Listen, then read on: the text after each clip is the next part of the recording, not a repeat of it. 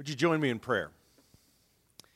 Father, we thank you for the opportunity to look into your word. We thank you for the opportunity to be shaped by your word. I ask that you would enlighten us, that you would give us minds and hearts that are open to what you're trying to communicate to us in your word, and that you will give us the courage to put it into practice and to live it out. Father, be with me as I preach this, that it will be beneficial to all who hear, and I pray that we will have a moment where we can truly listen to what you are saying to us in your word. We pray this in the name of Jesus. Amen. I'm going to ask you to take a look at Acts chapter 15 if you want to follow along. I'm going to read a larger portion of that. This is the final lesson in this series on the Word. And next week we'll start with the companion about the table. But let's not just jump there just yet, because the Word and the table work together. The Word, of course, is the Word of God, the living Word of God that comes to us in Scripture.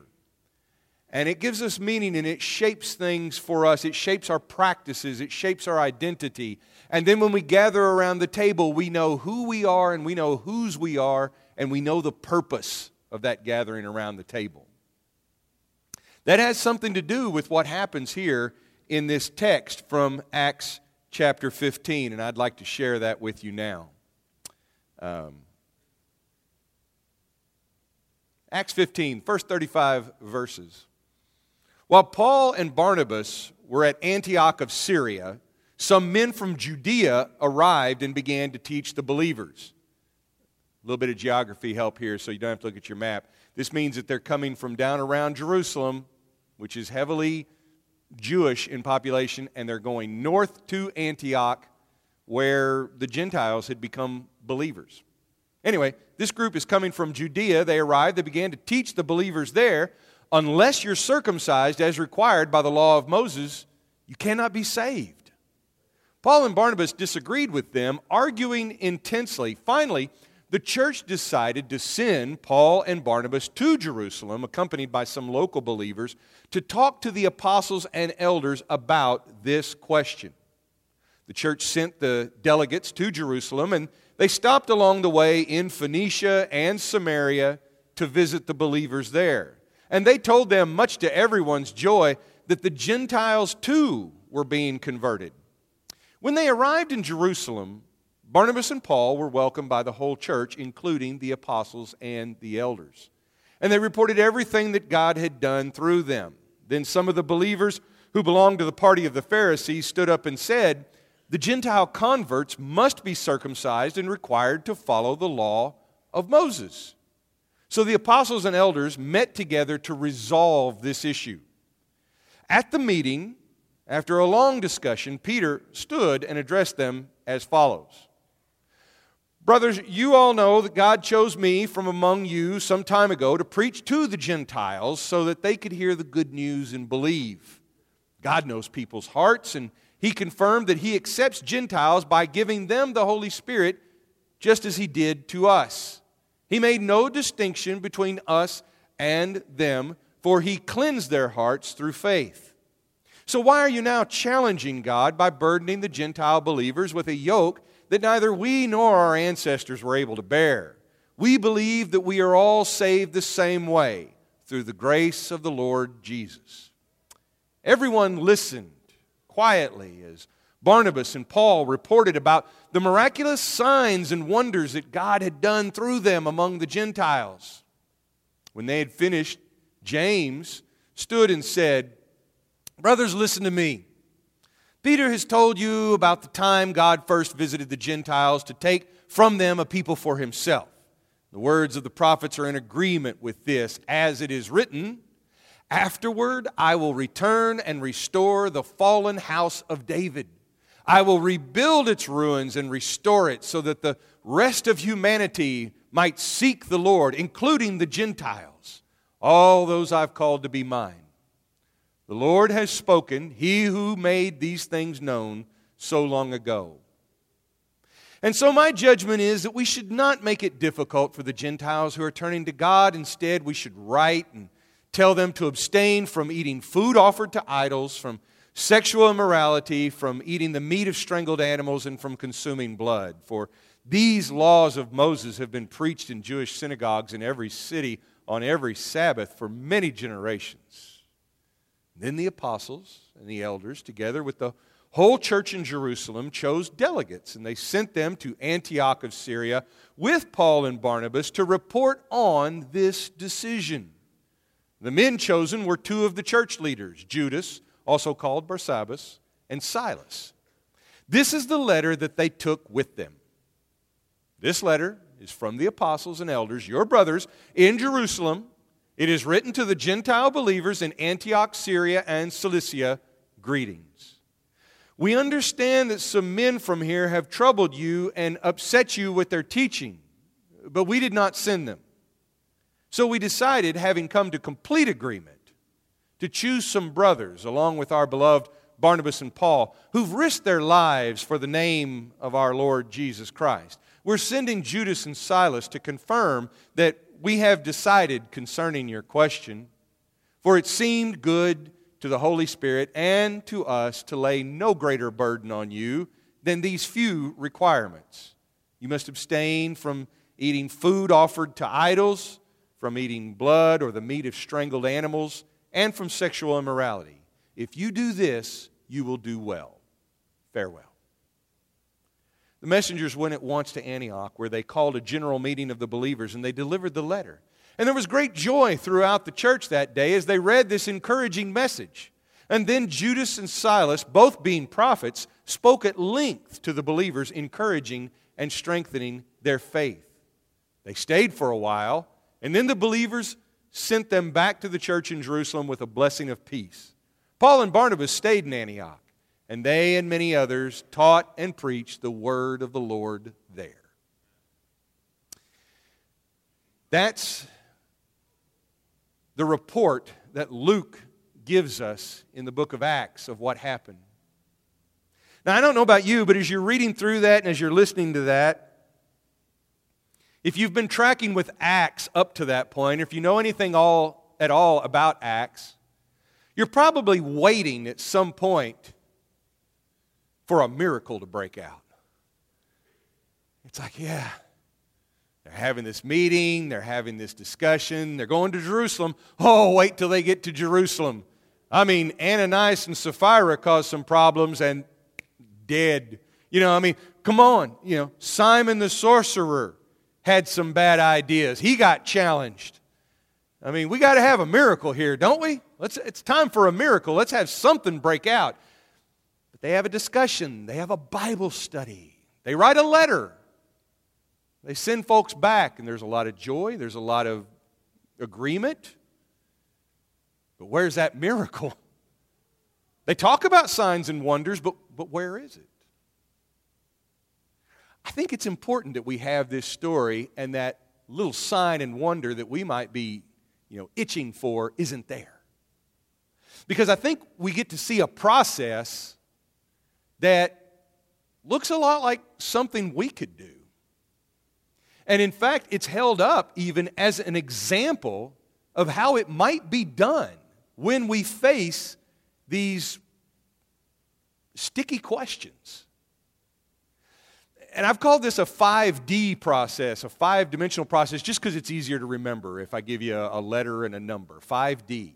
There's a disagreement, and then there's a debate or a discussion. If you don't like the word debate, then call it a discussion, whatever it is. But there's something they disagree about, something they talk about. And then there's a process of discernment. We're going to come back to that word. And then there's an understanding of doctrine. We'll come back to that word too. But it ends in discipleship. And the goal is not just to have some big, blowout worship or a miracle or a sign and wonder. The goal is discipleship. And that's exactly what they get to by going through this demanding process. I want to look at each part of this. First of all, there's a disagreement and there's a debate. Debate for some of us seems a bit too contentious. You may remember that there were histories of church debates. Some of you actually got to go to those. About my generation, they stopped doing that, and probably a good idea. Because the way we do this now is we just have it out on Facebook, okay? It's the same difference. There really isn't a highbrow debate going on at most of these, but it's sort of like going to Friday night at the fights. There's a lot of name calling. Sounds a lot like Congress. That's what they did. I don't know that a lot of good was done in that. Maybe some, but there's a lot of bad that was done too. This disagreement is a very typical disagreement, and there's nothing scandalous about it. At the end of chapter 14, we're told that the door of faith is open to the Gentiles, and this is the message that the apostles share. This is the message that Paul and Barnabas communicate. The door of faith is open to the Gentiles. It's a big revelation. It's a new thing. Up until that point, everybody was thinking, wait a second, do the Gentiles, are they really part of this? Is this what God has in mind? In Acts chapter 10, Peter has his experience at Cornelius' house. In Antioch, Paul and Barnabas are finding that Gentiles who have no Jewish Israelite background are accepting the truth about Jesus Christ. Everyone pretty much agrees with this statement. What they're disagreeing about is, the door's open, but how do they enter? And there's two schools of thought. The Judeans who travel up from the Jerusalem area to Antioch, they say, well, they need to be circumcised and keep the law of Moses for the sake of their own salvation. Now, we're a little conditioned when we read that part to go into our audience mode and just say, boo, here come those legalists, here they come, they get up in the meeting, they have to follow the law of Moses. Sit down, boo, that's the enemy. Step back. These are Pharisee believers. These are Judean believers.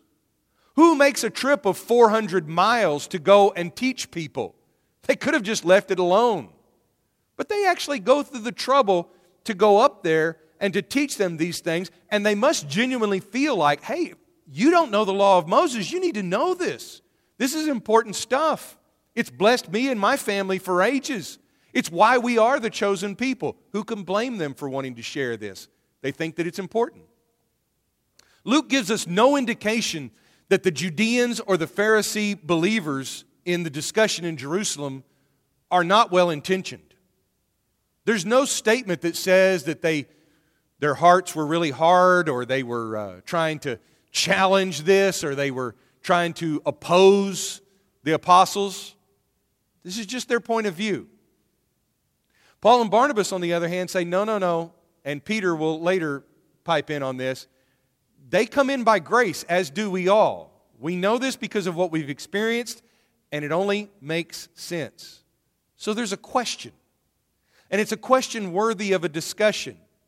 In fact, the way they decide to settle it is, let's go to the source. Let's go to the hub of the wheel. Let's go to Jerusalem where the apostles are. They've been there from the beginning. Let's share this with them. In fact, they follow a principle very much like what Jesus teaches in Matthew 18, where you go through a disagreement or a dispute and you bring in godly counsel and wisdom to resolve it. Luke even says that they went to Jerusalem to resolve, not to just silence someone, not to cancel someone, not to blackball someone, not to excommunicate someone, but they went there to resolve a matter.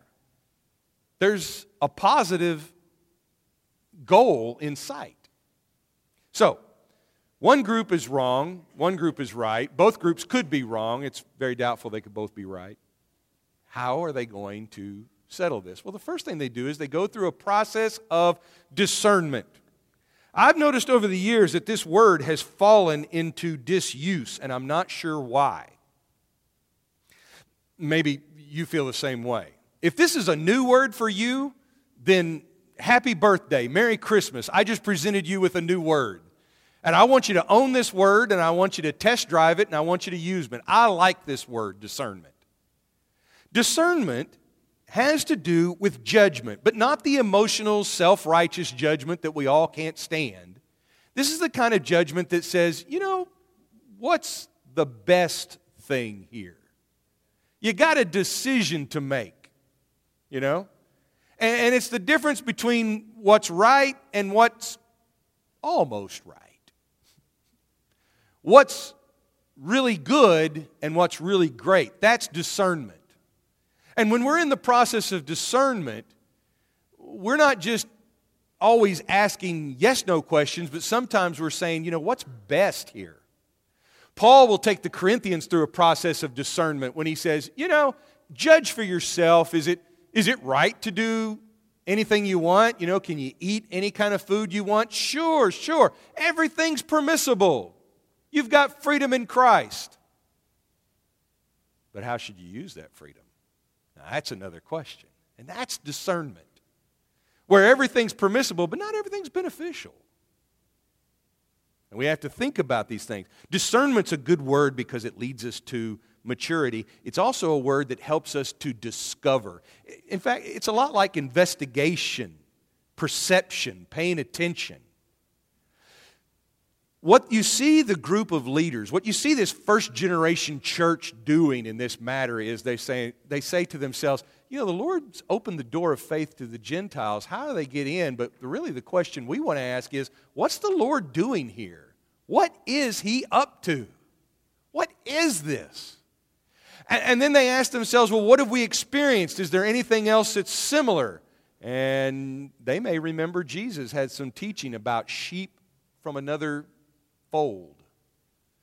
They may remember, the Hellenistic Jews who they are brought into the church, and even though their culture is very different, they're equipped to take care of their own, to take care of their widows. There's a little bit of tension there. There's a little bit of cultural divide there. And the discernment of the leaders is, let's empower them the same way we're empowered. Let's empower them with the Holy Spirit the same way we're empowered by the Holy Spirit. And the same God that works in us can work in them. They're willing to share it. They don't have to be authoritarians.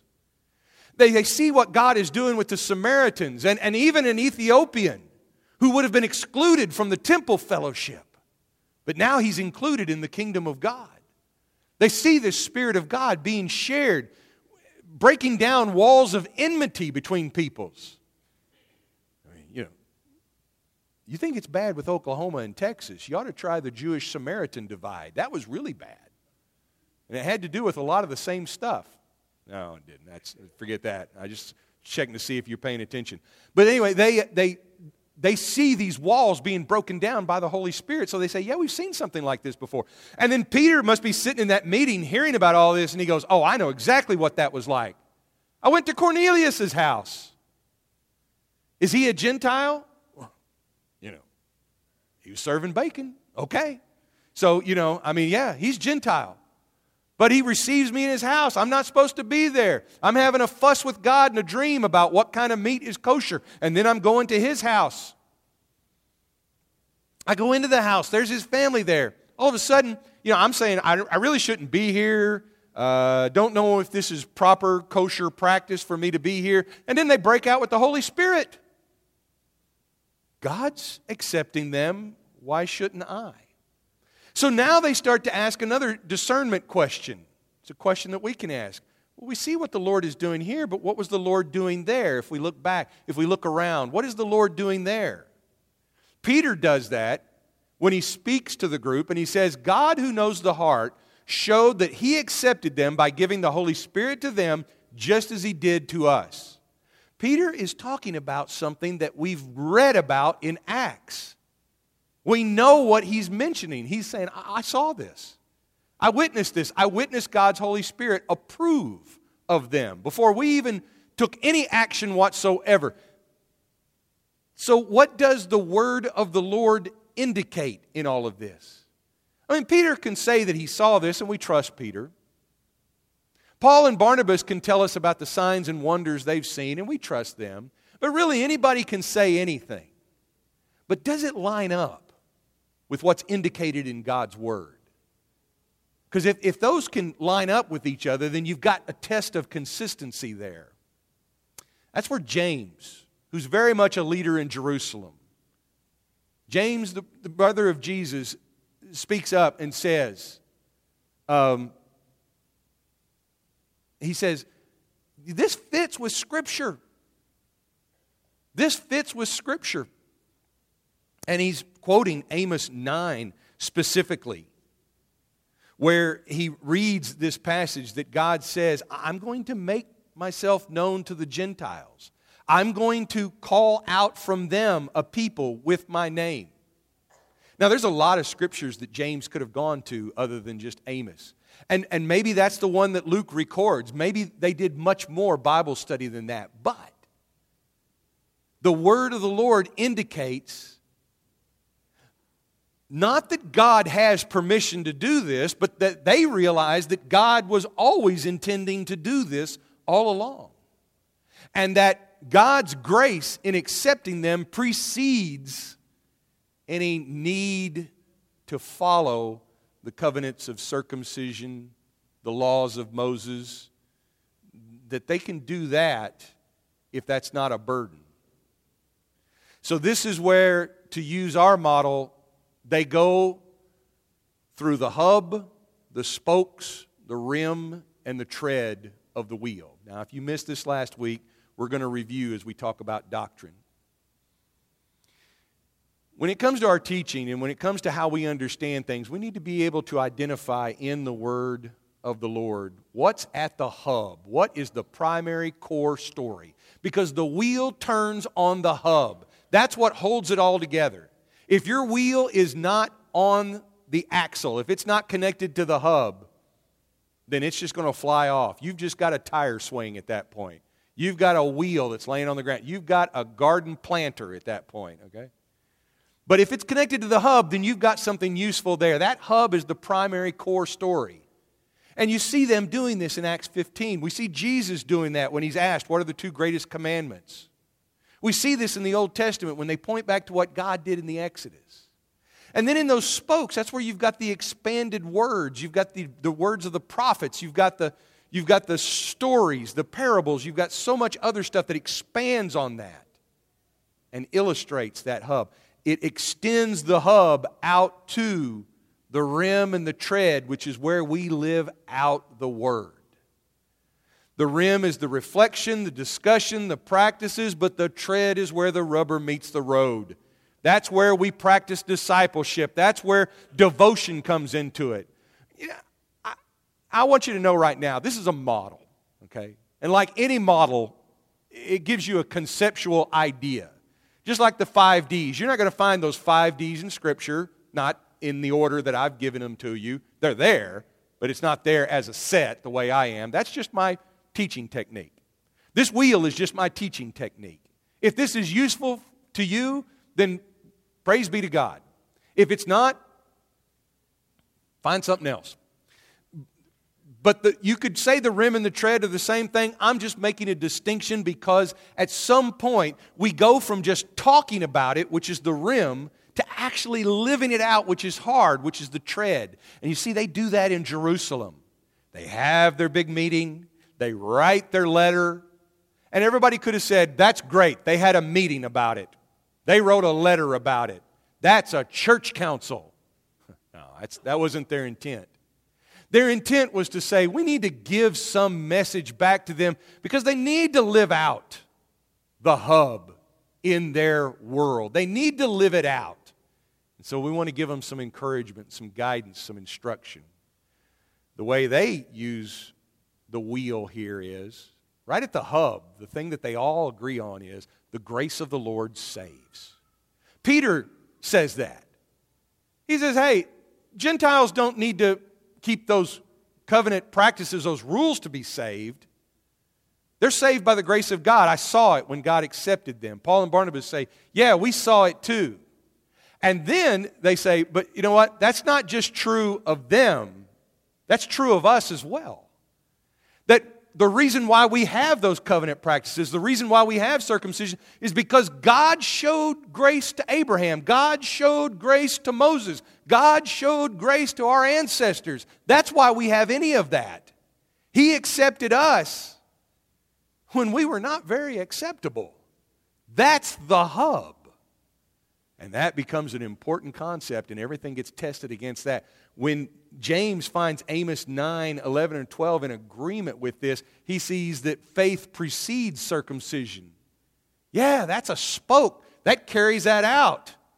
Peter talks about the gospel being received among the Gentiles. Paul and Barnabas describe the signs and wonders that they've seen. They're saying, it's happening out there, folks. We'll tell you what we saw. And the discussion is even going in two directions, because the Pharisee believers are able to say, hey, we think that they've got to do this to be saved. They're heard. They're allowed to give their point of view. And there's probably good reason why they feel that way.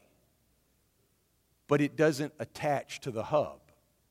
And as far as we know from what Luke has told us, those Pharisee believers accept this. They say, yeah, this makes sense. It doesn't mean they have to give up their Pharisee lifestyle.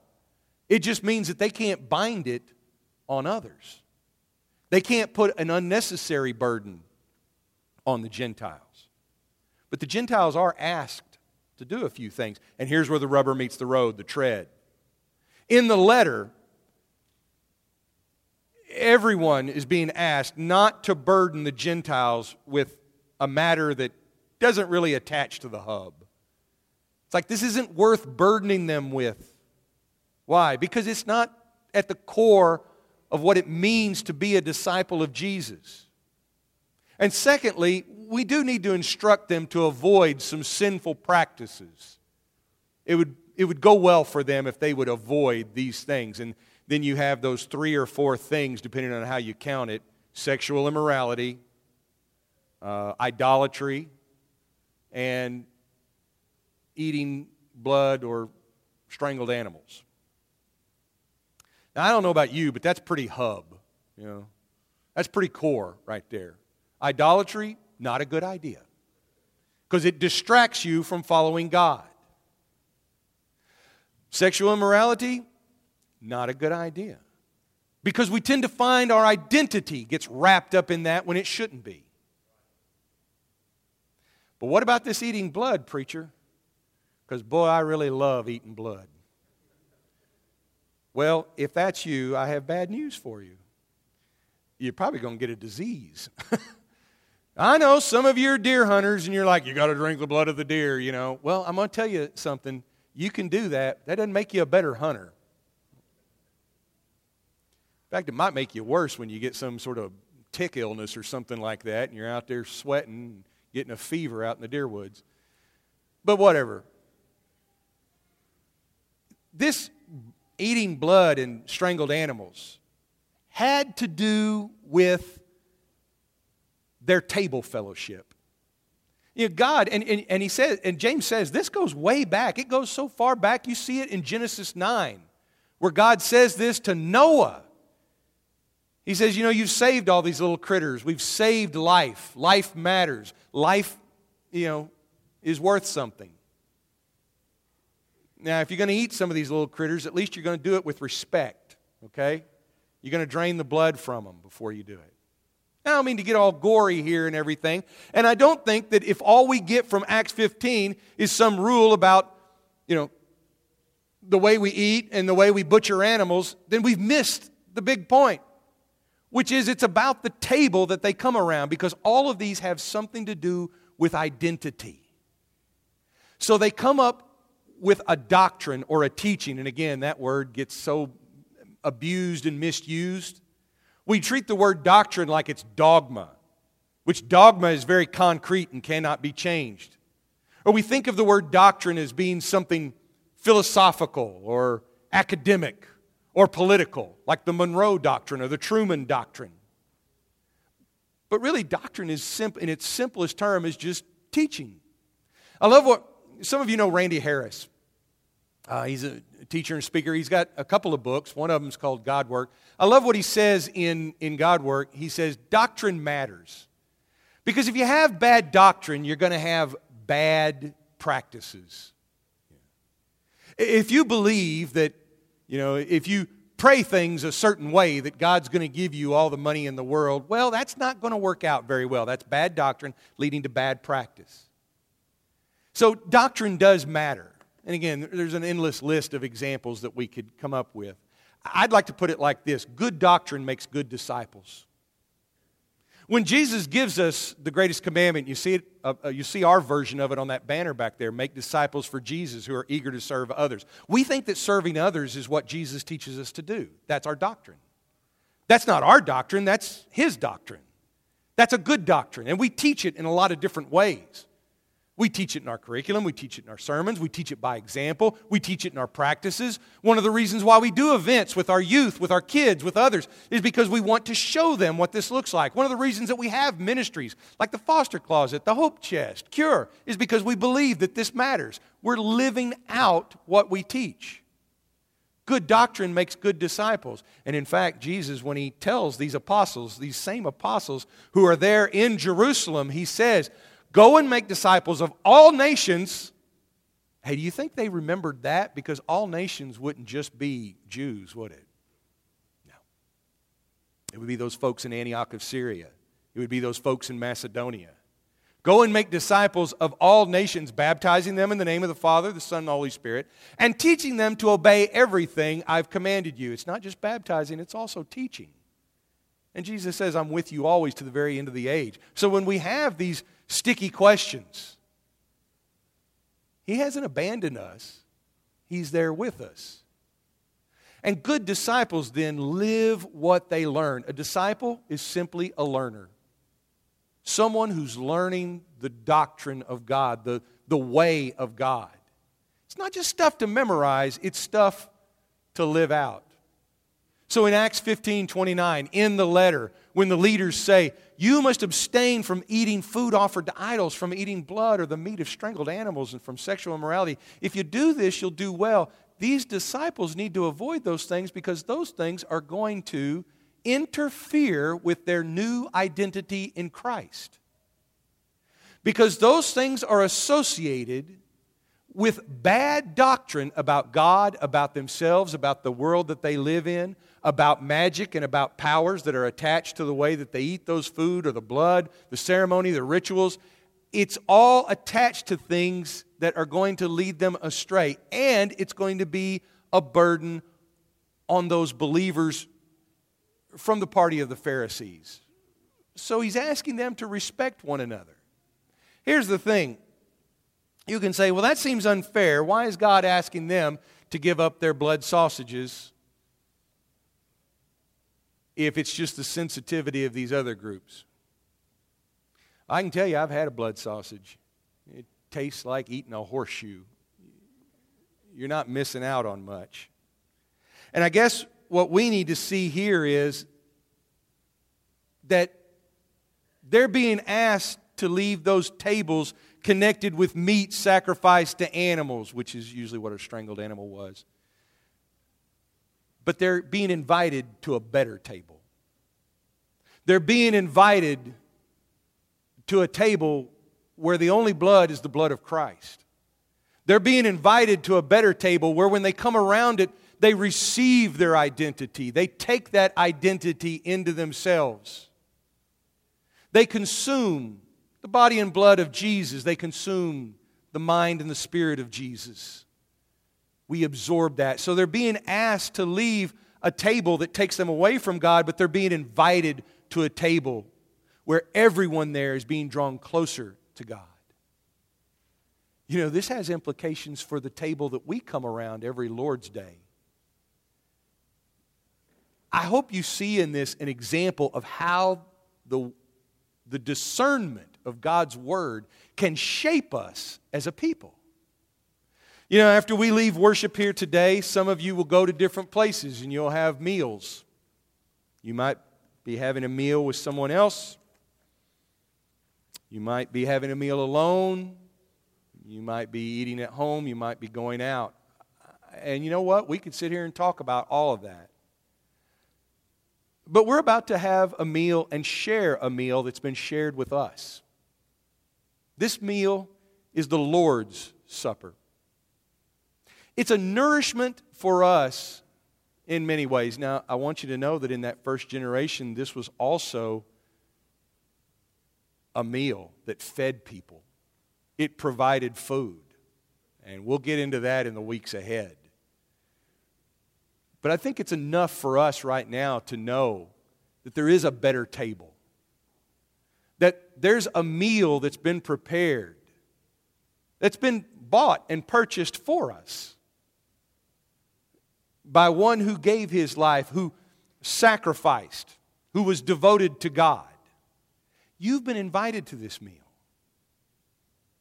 You're asked to respect this meal. You're asked to receive this with gladness and thanksgiving, because there's hope in this meal.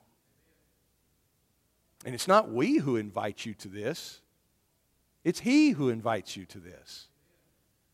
And so, I get it that some of us around this table are going to be thinking, am I worthy? No, you're not, and neither am I. We're invited. That's what matters. Now, I can do this in a way that's not very worthy of the meal, and that's a different thing altogether. Or I can receive it with graciousness, with gratitude, and then I can ask, if God shows me this much grace, then how should I live for Him today? How should I live for Him tomorrow if He's willing to include me on His banquet list? That's a good question. A question that deserves our discernment, which takes us back to the Word of God. Let's stand and sing, and then James Ireland will lead us in prayers around the Lord's Supper.